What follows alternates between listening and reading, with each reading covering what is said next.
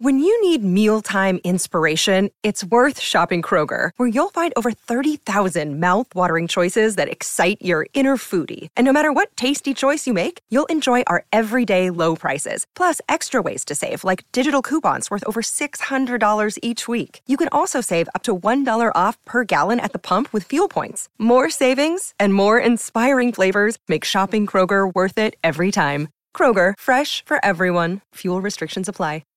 With Lucky Land Slots, you can get lucky just about anywhere. Dearly beloved, we are gathered here today to... Has anyone seen the bride and groom? Sorry, we're here. We were getting lucky in the limo and we lost track of time. No, Lucky Land Casino, with cash prizes that add up quicker than a guest registry. In that case, I pronounce you lucky. Play for free at LuckyLandSlots.com. Daily bonuses are waiting. No purchase necessary. Void where prohibited by law. 18+. Terms and conditions apply. See website for details. Lucky Land Casino, asking people, what's the weirdest place you've gotten lucky? Lucky? In line at the deli, I guess? Aha, in my dentist's office. More than once, actually. Do I have to say? Yes, you do. In the car before my kids' PTA meeting. Really? Yes. Excuse me, what's the weirdest place you've gotten lucky? I never win and tell. Well, there you have it. You can get lucky anywhere, playing at LuckyLandSlots.com. Play for free right now. Are you feeling lucky? No purchase necessary. Void where prohibited by law. 18+. Terms and conditions apply. See website for details. It is Ryan here, and I have a question for you. What do you do when you win? Like, are you a fist pumper, a woohooer, a hand clapper, a high fiver? I kind of like the high five, but if you want to hone in on those winning moves, check out Chumba Casino. At ChumbaCasino.com, choose from hundreds of social casino-style games for your chance to redeem serious cash prizes. There are new game releases weekly, plus free daily bonuses, so don't wait. Start having the most fun ever at ChumbaCasino.com. No purchase necessary. VGW. Void where prohibited by law. See terms and conditions. 18+. The Broncos coming after Barr. Throws it over the middle. Intercepted in front. The first championship for John Elway and the Denver franchise. The crowd goes crazy. Jokic has a triple-double. Intercepted by Colorado. Dion Figures. Colorado has defeated Notre Dame 10-9. It's gone! Into the game. He just struck a dagger into the heart of the Detroit Red Wings. Spanning Colorado sports, college and pro. It's time for Clar & Company. Brought to you by Argonaut on behalf of the Other Side Academy Addiction Services with Michael Clar. National, regional, and local voices on Clar & Company are heard on the winnersandwhiners.com hotline. And good Saturday morning to you. It is an incredible college football Saturday. We got 12 of the top 25 ranked teams in ranked matchups against ranked opponents. 6 big games today. We'll get into that during the show, etc., etc. We'll also do our NBA and Nuggets preview during this show, but we will open up, as we've been doing lately, with Broncos Blast.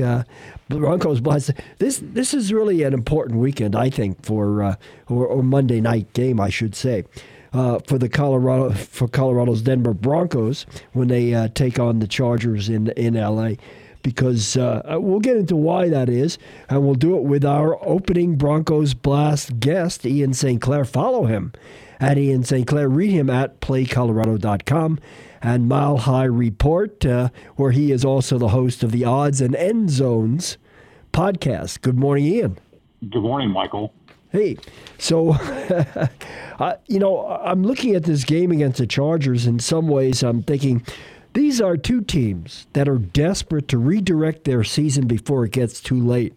And, it looks to me like this is an even bigger game coming in than we thought, preseason, looking at the schedule. Yeah, I totally agree. And I think if there is ever a time for Russell Wilson and the Broncos offense to get it figured out, this is the week to do it, because the Chargers defense is not good. And they're doing it on a week where Joey Bosa is out with a groin injury. So instead of having to block Joey Bosa and Khalil Mack, now a Garrett Bowles-less offensive line just has to find a way to contain Khalil Mack. So this is the week for Russell Wilson, Nathaniel Hackett, and this Broncos offense to get the first 5 weeks ironed out, stop shooting themselves in the foot, because at this point they don't have any toes, and they only have 1 foot left. Good point. They could grow another foot if they were to win this game on the road in the division. My plan for them was split the division games. That would mean winning out at home. This gives them a chance to do better than that. Interesting. So, the other key part here is the offensive line. Are they going to be able to take advantage of are they going to be able to stop Khalil Mack? Of course, now they can pay special attention to him, put extra guys on him, chip him, etc. But putting the puzzle together, you've got 3 offensive line starters out. Turner, who's never played, maybe he'll play today, and maybe he won't even play tackle. They originally had him as a right tackle. That's a question mark. And you got Meinertz, the starting guard, who's out, and now Bowles out for the season. So how do you put together, what do you expect out of the puzzle? What pieces go where, do you think, on Monday night? I think the biggest piece is Quinn Meinerz, because if you look at the success that the Broncos offense had prior to him going out with a hamstring injury, the Broncos offense was able to move the football, and they were able to run the football behind him as the right guard. I think he is the biggest piece to this offensive line puzzle that hasn't been there, because Graham Glasgow is terrible. He needs to be on the sideline. And if that means that you put Billy Turner at right guard until Quinn Meinerz can come back from his hamstring injury just to get Graham Glasgow off the field, you do it. Because it's not working with him. He cannot be on the field. He doesn't do anything. So hopefully Meinerz can go. He re-aggravated his hamstring prior to the Vegas game against the Raiders. There's potential for him to go. I think if that helps, if he's able to go, that will help Lloyd Cushenberry. And if Billy Turner is able to go, and that will hopefully be able to minimize some of the issues at right tackle. And then at left tackle, I get it. Garrett Bowles is a starter, but he hasn't been good for 2 years. So it can't get any worse. And I just think if it's Cam Fleming or whoever it is that Nathaniel Hackett decides to put at left tackle, put one of the 2 tight ends that, for whatever reason, are being targeted more than Albert Okwuegbunam and most of the receivers in Tomlinson and Salbert. Put them right next to whoever's playing left tackle, if that's where Khalil Mack is lined up. And as you said, have them chip him. So to me, the biggest piece of the offensive line puzzle is Quinn Meinerz. Well, interesting. And I agree with what Hackett is doing. We haven't said that much on this show. Not playing Alberto, playing the blocking tight ends, of which Salbert can catch the ball. Alberto, frankly, is hit and miss on catching the ball and getting open even, and he doesn't block at all. So I think that they've done the right thing and played to the run game, plus the fact they were tipping their hands. Whenever Alberto was in the game, a pass play was called. And the defense, obviously, with analytics today, or any time in his NFL history, I think people would have figured that out pretty quickly.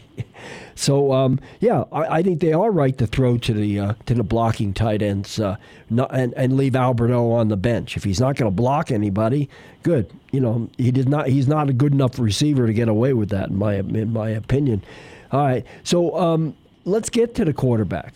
Let's get to Russell Wilson. Had lunch down at Kentucky Inn with Sandy Clough on Wednesday, and some of my regular lunch guys. He sat in with us, and we hosted him, and it was great catching up with the great Sandy Clough, as they like to call him, who I've known since he arrived in town in 1979 as just an intern over at KOA, and he made a really interesting point. His buddy Rick Perea, who works and helps with all kinds of psychological issues with players across the NFL, says what he was hearing is not just Seattle and Pete Carroll, but the division foes who played against Russell Wilson felt like this is a quarterback in decline, and the 49ers, the Cardinals, the Rams, they were disappointed to see him leave the division that the Broncos have bought, basically a used car with declining value.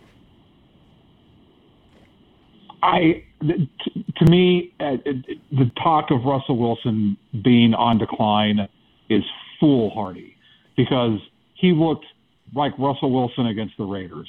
He was not the reason they lost to that Raiders game. And if the defense decides to stop to show up to the game instead of staying, as I've said, at the buffet at the casino, the Broncos win that game. Russell Wilson did enough. Russell Wilson looked like Russell Wilson on the drive that they needed against the San Francisco 49ers. Russell Wilson looked really good against the Seattle Seahawks. The reason they didn't beat the Seahawks is they fumbled twice at the 1-yard line. That's not Russell Wilson's fault. Now, I will admit, he was bad on Thursday Night Football against the Colts. That was his first bad game. So I don't know where this talk of Russell Wilson is the worst quarterback in football or a quarterback on decline is coming from. Because when they've needed it, the Broncos have gotten what they needed out of Russell Wilson. It's everyone else around him who needs to be better. And to me, the person who's most responsible for all of this is Nathaniel Hackett, who is the worst head coach in the NFL at this point. And unless the Broncos show up and beat the Chargers, if they get embarrassed again on Monday Night Football, that should be the end of the Nathaniel Hackett experience in Denver. Because, as you said, this is basically a must-win game. With the way that the schedule is lined up the rest of the season, the Denver Broncos cannot afford to lose this game and then have the Jets and then have the Jaguars in London, where the Jaguars don't look like the Jaguars. Just ask the Los Angeles Chargers from a couple of weeks ago about that. So I don't agree that Russell Wilson is on decline. I think he is in a situation where he's with a head coach who is trying to force him to do things in his offense that aren't what Russell Wilson is successful at doing. And that's on Nathaniel Hackett. Well, you know, and that's the debate. Is he forcing Russell Wilson to do this? Are they working together? Because Russell Wilson has said he wants to transition into a Drew Brees type, you know, another shorter than the norm pocket passing quarterback who doesn't have to rely on his legs, and he doesn't have the offensive line to do it. It's certainly a bad call schematically at this point, especially with the Broncos. You know, they need him to use his legs, but it's Russell Wilson who has said, hey, he wants to transition. I have that, but at some point, it's the head coach's responsibility to get the players in a position to have success.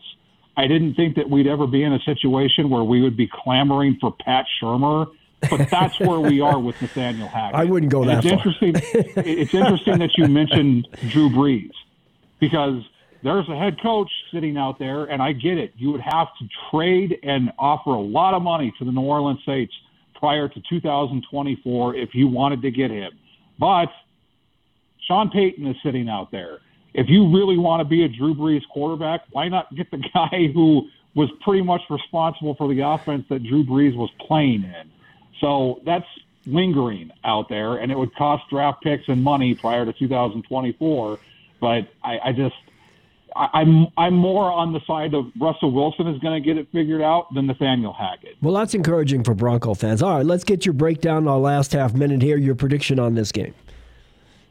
Like I said, I really want to think that Russell Wilson and Nathaniel Hackett in particular get it figured out on offense.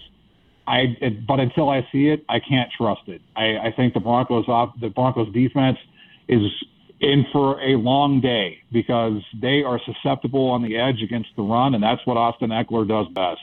So I think Austin Eckler is going to have a big game. I think the Broncos offense is going to continue to struggle, and the Broncos are going to end up losing this game 20-13. Well, okay, 2013 low-scoring game, Chargers win, and when you pick against the Broncos, that is news. That's man bites dog. Hey, Ian. And it usually means that the Broncos win. Well, everybody's hoping your jinx will hold then. Ian St. Clair, Mile High Report, PlayColorado.com. Thank you. Let's compare notes next week. Thanks, Michael. When we come back, it'll be Midwest One Bank Kicking It with Kids. We pick up the quarterback debate, level of concern about Russell Wilson with Mark Kisla. John Keeler sitting in for Jim Armstrong right after this.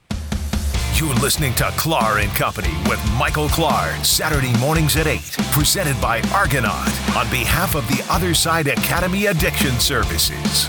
All guests on Clar & Company are heard on the Winners and Winers.com hotline.